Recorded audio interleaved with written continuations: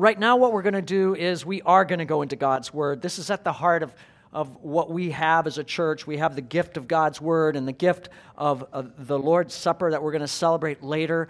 And I want you to know we have Bibles in the back. If you don't have a Bible and you need a Bible, go get one, not only to borrow, but to take with you. Hay Biblias detrás en las mesas que pueden usar. And we're going to turn to the scripture that we're looking at today, which is from the Gospel of Matthew, chapter 26. And we're going to read verses 59 through 66. Mateo 26, del 59 al 66 es la lectura de hoy. There on the screen, you'll see in a moment page numbers that are tied to those Bibles in the back. That'll get you there to where that scripture is. La página en la pantalla abajo indica dónde está el texto en la Biblia de español de atrás. As you're making your way there, whether you're using a phone or you're using a Bible that you brought with you or one of those Bibles, I want to remind us of what we've been doing here the last few weeks in this series. We've been looking at the different story of Matthew. Estamos mirando la historia diferente de Mateo. And we're looking at 2 chapters every week. Every week we're trying to understand a 2-chapter section. Cada semana miramos una sección de 2 capítulos. So today we're looking at chapter 25 and 26 of Matthew. And we want you to have your Bibles ready because I'm going to be referring to different parts that we aren't reading, and hopefully you can kind of look at those now and later. Espero referirme a otras partes del capítulo 25 y 26 que son el enfoque de hoy. So I'm going to read first in Spanish, leo primero en español, and then in English. This is the word of the Lord for us today, la palabra del Señor. Los jefes de los sacerdotes y el consejo en pleno buscaban alguna prueba falsa contra Jesús para poder condenarlo a muerte, pero no la encontraron a pesar de que se presentaron muchos falsos testigos. Por fin se presentaron 2 que declararon: este hombre dijo, puedo destruir el templo de Dios y reconstruirlo en 3 días. Poniéndose en pie, el sumo sacerdote le dijo a Jesús: ¿no vas a responder? ¿Qué significan estas denuncias en tu contra? Pero Jesús se quedó callado. Así que el sumo sacerdote insistió: te ordeno en el nombre del Dios viviente que nos digas si eres el Cristo, el Hijo de Dios. Tú lo has dicho, respondió Jesús. Pero yo les digo a todos, de ahora en adelante verán ustedes al Hijo del Hombre sentado a la derecha del Todopoderoso y viniendo en las nubes del cielo. Ha blasfemado, exclamó el sumo sacerdote rascándose las vestiduras. ¿Para qué necesitamos más testigos? Miren, ustedes mismos han oído la blasfemia. ¿Qué piensan de esto? Merece la muerte, le contestaron. The chief priests and the whole Sanhedrin were looking for false evidence against Jesus so that they could put him to death. But they did not find any, even though many false witnesses came forward. Finally, 2 came forward and declared, this fellow said, I am able to destroy the temple of God and rebuild it in 3 days. Then the high priest stood up and said to Jesus, are you not going to answer? What is this testimony that these men are bringing against you? But Jesus remained silent. The high priest said to him, I charge you under oath by the living God, tell us if you are the Christ, the Son of God. Yes, it is as you say, Jesus replied. But I say to all of you, in the future you will see the Son of Man sitting at the right hand of the Mighty One and coming on the clouds of heaven. Then the high priest tore his clothes and said, he has spoken blasphemy. Why do we need any more witnesses? Look now, you have heard the blasphemy. What do you think? He is worthy of death, they answered. So here in this scripture that we've just read, we find a key question. Hay una pregunta clave aquí. And I say it's a key question because I believe that this question unlocks for us something. It unlocks for us really what is the message of Matthew chapter 25 and Matthew chapter 26. Esa pregunta abre el mensaje de Mateo 25 y 26. The key question is that question that the high priest put before the other Jewish religious leaders of the Jewish council or Sanhedrins, la pregunta del sumo sacerdote ante el consejo. It's a simple question. What do you think? ¿Qué piensan de esto? Now, to give us a little bit of background of how that question comes up, Jesus here has gone through that night of the upper room and the Lord's Supper, and then the time praying in the Garden of Gethsemane, and the soldiers have come, the Roman soldiers with the Jewish leaders, and they've arrested Jesus, and they have then brought him in the middle of the night to this Jewish ruling council for interrogation. It's not a formal trial, but it is an interrogation. Han arrestado a Jesús en Getsemaní y lo traen ante el Consejo Judío para interrogarle. And in that interrogation, there are false witnesses that are trying to get Jesus pinned down with a certain charge. Hay falsos testigos. It doesn't work. And so finally, the high priest puts it to Jesus, point blank, tell us who you are. Are you the Messiah, the Son of God? Dice sumo sacerdote, dinos si eres el Mesías, el Hijo de Dios. And Jesus finally says something and says, yes, it's what you say it is. I am that Messiah. Así lo es. And from now on, you're going to see the Son of Man. That is, you're going to see me coming on the clouds of heaven, seated on the right hand of the Almighty. I will be the ruling king. De ahora en adelante verán al Hijo del Hombre a la derecha del Todopoderoso y viniendo sobre las nubes. And it's at that point that the high priest then tears his robes in two. This is a classic sign of Jewish anger and grief. It's like anger and grief together. Rip. Se rasca las vestiduras en luto, en enojo. He says, we don't even need false witnesses. We don't even need to drum up charges. We've got it in front of us. This is blasphemy. It's a blasphemia. And then at that point, he turns to the rest of the council and asks that question. What do you think? ¿Qué piensan de esto? In other words, what do you make of this Jesus? What is your verdict regarding him? ¿Qué es su veredicto en cuanto a él? And I think that question is not only the question that helps us to understand chapters 25 and 26. I think that question is the question that really helps us to understand the entire Gospel of Matthew. This is a central question that Matthew puts to us in a sense. Es la pregunta central de todo Mateo. If we go back to chapter 16, we find something similar going on. Algo parecido en capítulo 16. Jesus, in a sense, puts this question before his disciples. He says, who do people think I am? What do people think of me? ¿Qué piensa la gente que soy yo? And the disciples answer, well, some say you're John the Baptist, others think you're Elijah or Jeremiah, one of the prophets. Dicen que eres Elías, Juan el Bautista, Jeremías, uno de los profetas. And then in chapter 16, verse 15, Jesus puts the question more plainly. He says, but what about you? Who do you say I am? Pero ustedes, ¿quién dicen que soy yo? Dice Jesús. In other words, what do you think of me? What is your verdict concerning me? ¿Qué piensan de esto? ¿Qué es su veredicto? When we think about it, everything rises or falls depending on our answer to that one question. What do you think of Jesus? What is your verdict? Todo depende de la respuesta a esa pregunta. ¿Qué piensan de Jesús? And really, I think that is what comes out. That's really what Jesus is trying to tell us in chapter 25 through 3 consecutive parables. If we analyze those parables, we realize they're asking that question, what do you think? Hay 3 parábolas que traen ese mensaje. First, there's this parable of what's called the 10 virgins, a la parábola de las 10 jóvenes. There's a wedding, and the groom is coming to the wedding feast. Hay un banquete de boda, and there are 10 young women that are waiting anxiously for this wedding feast. Hay 10 jóvenes esperando la fiesta. It's in the middle of the night, which evidently was pretty common in those days to have wedding feasts in the middle of the night.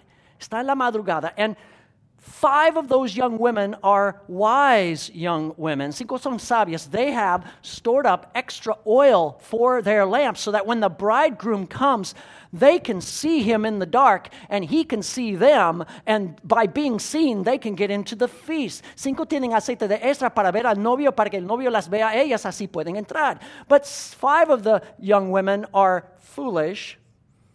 They don't have extra oil. 5 no tienen aceite de extra, son insensatas. Now, what's the difference? What's really the difference between those two groups, the 5 wise ones and the 5 foolish ones? ¿Cuál es la diferencia entre esos dos grupos? Well, you see, the 5 wise young women think so much. They think so highly of the groom.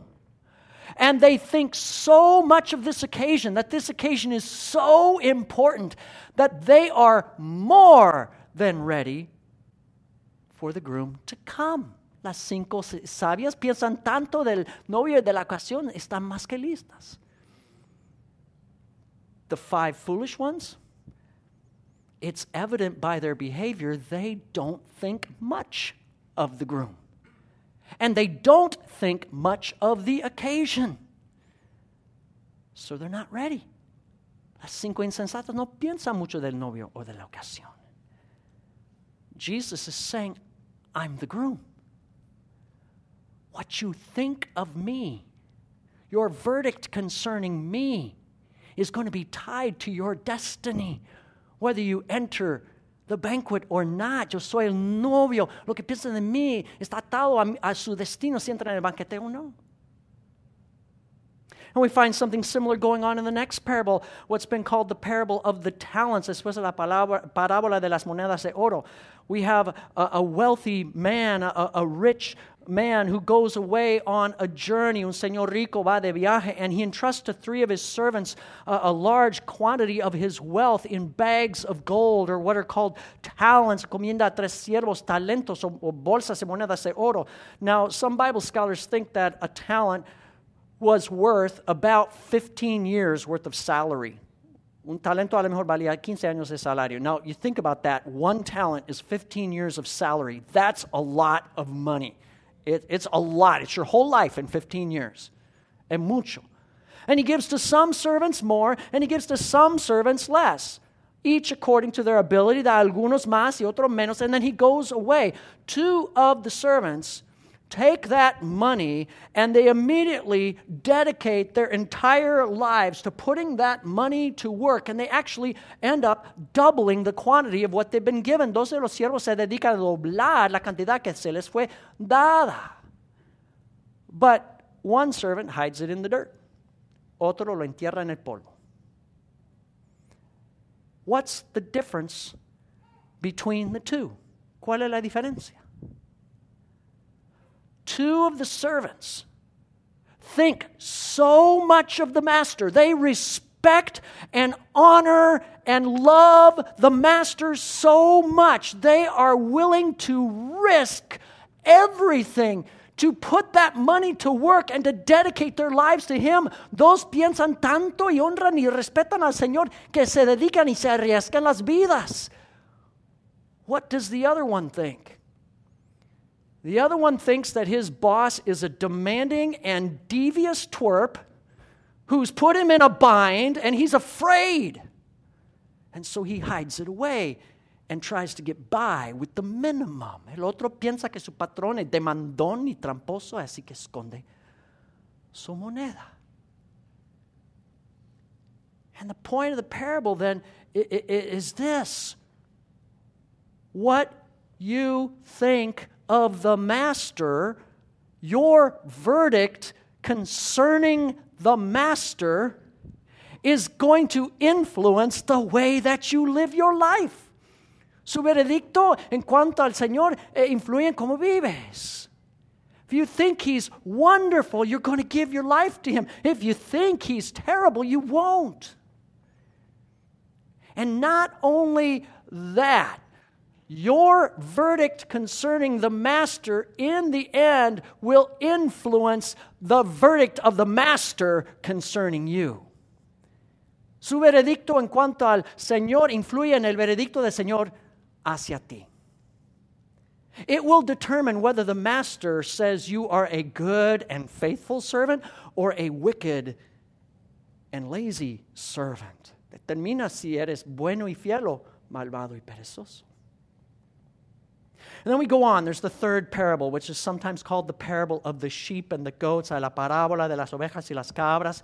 We have this great scene of the end of time with all of the nations gathered before the king. Las naciones están ante el rey, and the king separates out the good and the bad, like a shepherd separates sheep from goats. The sheep are the good, the goats are the bad. Las ovejas son los buenos y las cabras los malos. And many of us are familiar with this parable, and often the traditional reading, the traditional understanding of that parable is that the good people are the ones who helped the poor, who gave to the poor, and the bad people are the ones who didn't. Los buenos son los que ayudaron a los pobres, supuestamente, y los malos los que no lo hicieron. The least of these. Now, I'm going to go out on a limb and swim against that current. There's a couple problems I see with that. One problem is that would seem to go against what the rest of the Bible teaches us. And the Bible clearly teaches us in other places and other parts that we do not gain entrance into God's eternal kingdom on the basis of our good works. No entramos en el cielo basado en nuestras buenas obras. It's not how many poor people you helped that will get you into heaven. You could help all the poor in the world and then some, and you would not be admitted on that basis. No hay admisión basado en ayudar a los pobres. The problem has to do with the definition of the least of these. What is that? Look at Matthew 25:40. Mateo 25:40. In Matthew 25:40, Jesus says this: the king will reply, I tell you the truth, whatever you did for one of the least of these brothers, you did for me. El rey les responderá, les aseguro que todo lo que le hicieron por uno de mis hermanos, aun por el más pequeño lo hicieron por mí. Who are the least of these my brothers? ¿Quiénes son los hermanos los más pequeños? Well, increasingly, Bible scholars are saying this is not talking about the poor specifically. No se trata de los pobres, dicen académicos. It's not that the Bible doesn't talk about that. The Bible says, yes, we should help the poor. That's a good thing. Es bueno ayudar a los pobres. So don't go home and say, Pastor Russ says don't help poor people. No. It's not that. Okay? And Jesus himself says we should care for the poor in other places. En otros lugares dice Jesús que debemos cuidar de los pobres. But if we look back in Matthew, I think there are some clues that Bible scholars have given us. And one of those clues is in Matthew 12:50. Mateo 12:50. Jesus says, whoever does the will of my Father in heaven is my brother and sister and mother. Mi hermano, mi hermana, mi madre son los que hacen la voluntad de mi Padre que está en el cielo. Who are Jesus' brothers and sisters? Those who do the will of God. Those who believe in Him, follow Him, obey Him. Los que hacen la voluntad de Dios y lo siguen son los hermanos de Jesús. And then a few pages later in Matthew 18, Mateo 18, in verse 10, Jesus says, see to it that you don't look down on one of these little ones, one of the least of these. Miren que no menosprecien a uno de estos pequeños. Who are the little ones being referred to there? Well, if you look at the context, the little ones are children of God. People who are part of Jesus' family. Son los hijos de Dios. And then a few verses later, in verse 14, versículo 14, after Jesus has told this parable about the lost sheep coming back into the fold, he says, in the same way your Father in heaven is not willing that any of these little ones, the least of these, should be lost. Así que el Padre de ustedes que está en el cielo no quiere que se pierda ninguno de estos pequeños. Who are the least of these? Who are the little ones in this context? It's talking about the lost sheep who've come back. God does not want His sheep to go away. He wants His children, He wants His followers to be with Him. Dios quiere que sus seguidores estén con Él. It's talking about believers, followers who do the will of God. These are the brothers. And in Matthew 25, what scholars would tell us is that this is talking about the poor. Yes, the poor followers of Jesus who are taking His message into the world and who are being beaten down and persecuted and rejected and put in prison and naked because of their faith. Those are the least of these, my brothers. Los más pequeños, los hermanos, son los mensajeros de Jesús que llevan su mensaje y son abatidos y oprimidos por su fe. And so Jesus is saying, what you think of my messengers, your verdict concerning these brothers and sisters of mine who are sharing my message, what you think of them is your thinking of me. What you do to them is what you do to me. What you don't do to them is what you don't do to me. Your verdict of them is really your verdict of me. Lo que piensan de estos hermanos que llevan mi mensaje es lo que piensan de mí, su veredicto sobre mí. Your acceptance of them or your rejection of them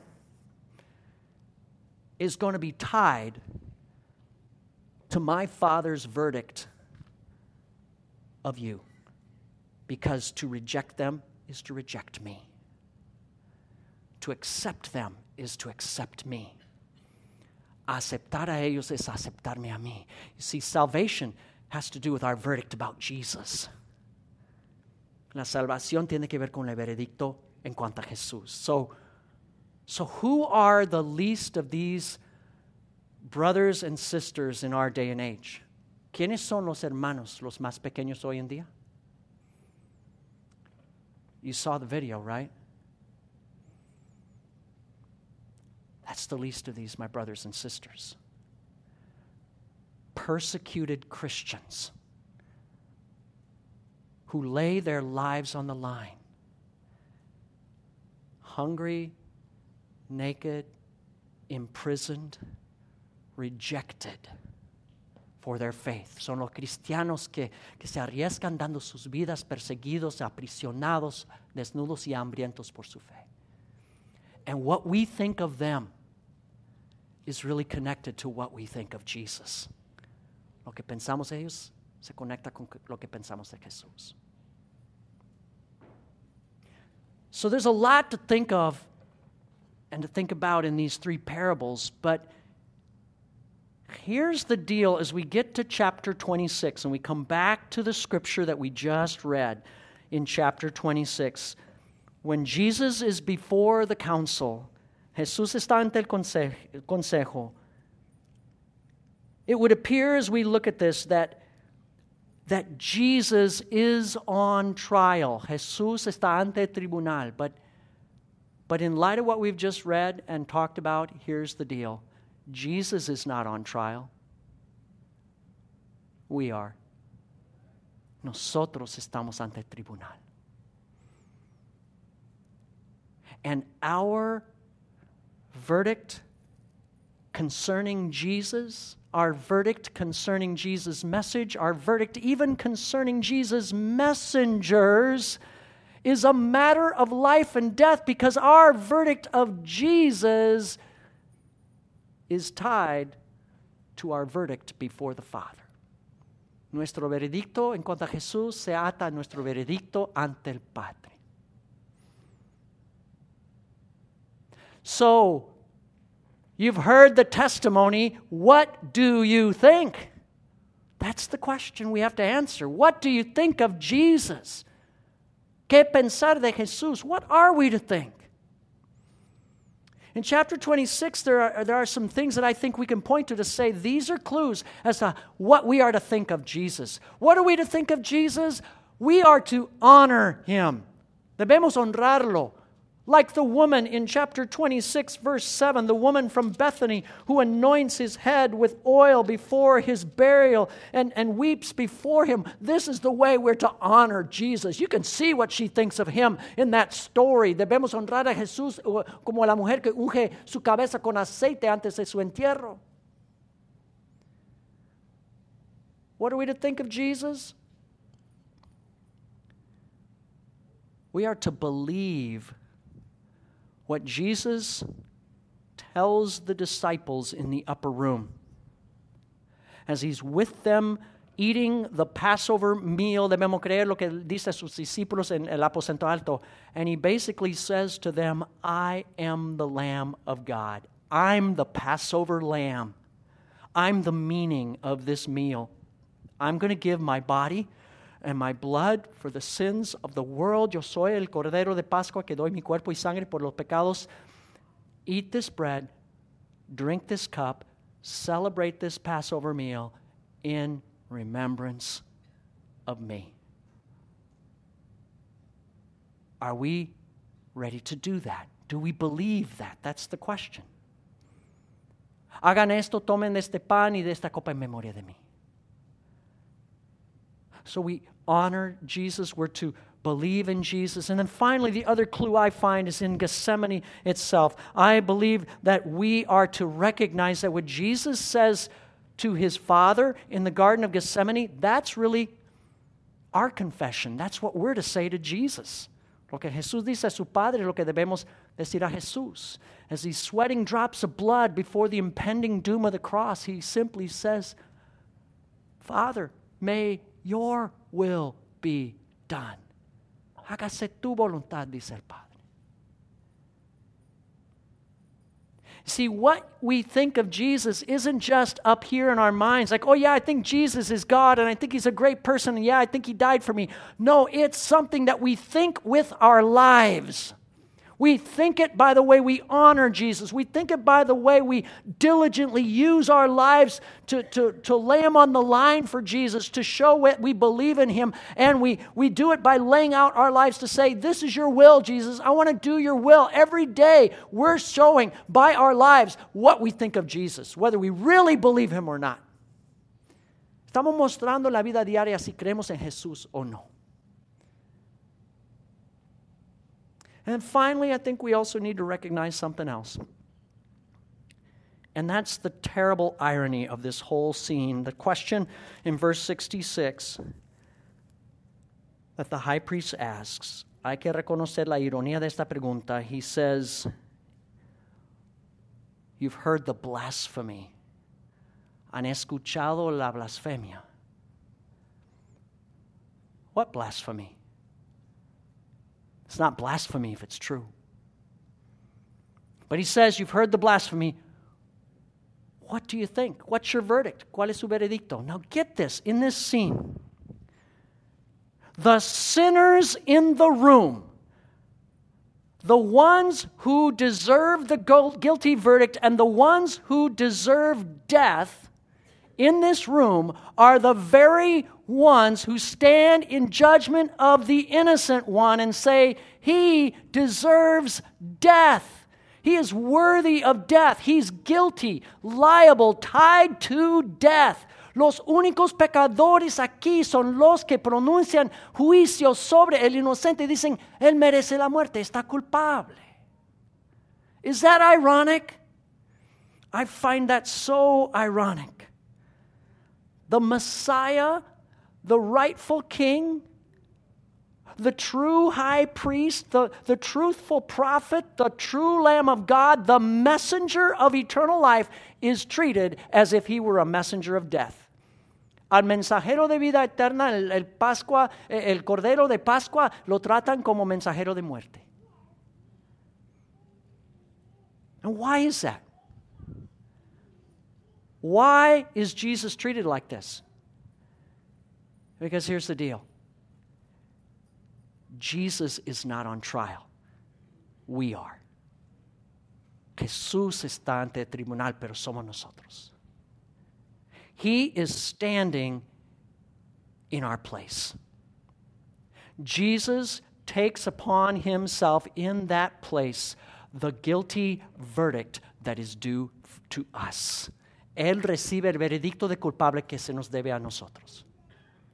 And not only does he stand in our place and receive the guilty verdict that we deserve, but he also is going to go and take the sentence that we deserve, the death penalty, dying and taking upon himself the punishment due to us for our sins. Él toma también la sentencia, la pena de muerte por nuestros pecados. And this is so ironic, but this is so good. This is the good news. So, the real question, again, we come back to it, is what do you think? ¿Qué piensan de esto? What do you make of Jesus Christ? What's your verdict? ¿Cuál es su veredicto en cuanto a Jesús? He's the Messiah. He's God's message of salvation and deliverance in the flesh. To reject him is death. To accept him is eternal life now and forevermore. Rechazarlo en muerte, aceptarlo en vida eterna ahora en adelante. That's the question that we all must answer. So how do you want to respond today? ¿Cómo quieren responder? In just a few moments, we have an opportunity for one of the responses that is possible today. That response is the Lord's Supper. Tenemos la Santa Cena. In the Lord's Supper, we, in a sense, come to this table and we say, by taking part in this supper, what we're saying is that we agree with God's verdict concerning our sin. We are sinners deserving of death. Decimos aquí que somos culpables y merecemos la muerte. But Jesus Christ has taken the verdict in our place. And he is the Passover lamb that was sacrificed for us. And by eating this bread and drinking of the cup, we are opening up not only our mouths and our stomachs, but our lives to accept this great gift of Jesus Christ. Jesús es el Cordero de Pascua que dio su vida, y abrir la boca y recibir esto, estamos recibiendo por fe lo que Cristo hizo por nosotros. And in a sense, we're saying, what I think of Jesus is he's my Lord. He's my Savior. He's my only comfort in life and death. Él es mi Señor y Salvador. And I am going to be all about following him. I'm going to be all about taking my talents and my gifts and my life, my everyday life, and I'm going to put it on the line for Jesus, and I'm going to risk it. I'm not going to bury it. I'm going to be a part of one of the least of these brothers and sisters of mine, and I want my whole life to be a message to the world. Even if it means I get persecuted and beat down and discriminated against, I want to share Jesus with people. That's what we're saying. Yo quiero dar mi vida, mis talentos para servir al Señor y dar su mensaje como uno de estos más pequeños hermanos. So if you think that Jesus Christ is who he says he is and he's stood in your place, come to this table. Vengan a esta mesa, si así es su veredicto de Jesús. The other response that I want to invite you to is simply to pray. Les invito a orar. And you may not be sure where your verdict is with Jesus today, and you may need some prayer on that. A lo mejor ocupan oración en cuanto a eso. We're going to set up in this corner back here, we're going to have a prayer corner. And as we get ready for the Lord's Supper, we're going to have some people back there that are willing to pray with you and to pray through that. Maybe you're not sure if you have trusted in Christ and you want to do that. We have people back there that will be willing to pray with you. Some of our leaders and prayer partners are going to be back there. Tenemos un rincón ahí donde pueden ir para recibir oración. Maybe you simply want to get ready for the Lord's Supper and you've got something you want to confess before the Lord. You can go to that place. But here's the other thing I want to add to this as we pray. I want to invite us today to pray not only for ourselves, but for persecuted Christians. Quiero que oremos por los cristianos perseguidos. And really through this whole month of October, I'm hoping we can have this in mind. This is a time of year when many people do pray for persecuted Christians. And that we're not just thinking of ourselves, but we're praying for our brothers and sisters in Christ who suffer way more than we do. Espero que podamos orar también por los cristianos. So what do you think? Jesus deserves our honor. He deserves our faith. He deserves our will. He deserves our praise. He deserves all the glory. And way, way more. Él merece la honra, la fe nuestra, la voluntad nuestra, la alabanza, la gloria. Él merece todo.